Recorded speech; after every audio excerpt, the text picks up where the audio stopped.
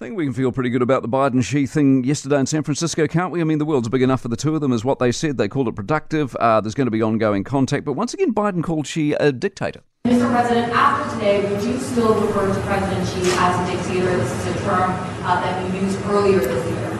Well, look, he is. I mean, he's a dictator in the sense that he is a guy who runs a country that is a communist country that's based on a form of government totally different than ours. Associate Professor of International Politics at the University of Otago, Khoo, is with us on this. Nicholas, morning. Good morning, Mike. Did you like what you saw yesterday as far as these things go?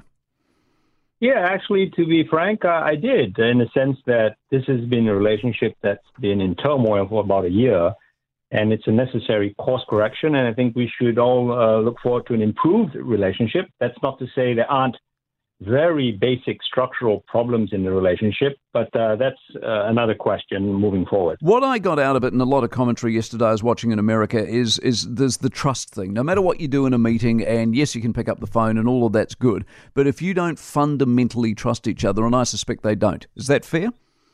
That is absolutely fair, and we look no further than the Taiwan issue, also the issue over technology in the U.S.-China relationship. These are two large long-term issues that will not be resolved for the foreseeable future. So we can strike any kind of deal. And you can see that in the meeting yesterday, they really did try to find common ground. So, for example, in military relations, they're establishing a platform for clearer communication, for the fentanyl issue they're dealing with, for AI and climate. So that's to be, that's positive. But in the round, in terms of the larger picture, this strategic competition between both sides is just it's baked in. Yeah. How much of this was about America and their relationship with China versus Biden representing all of us and our representation or dealings with China?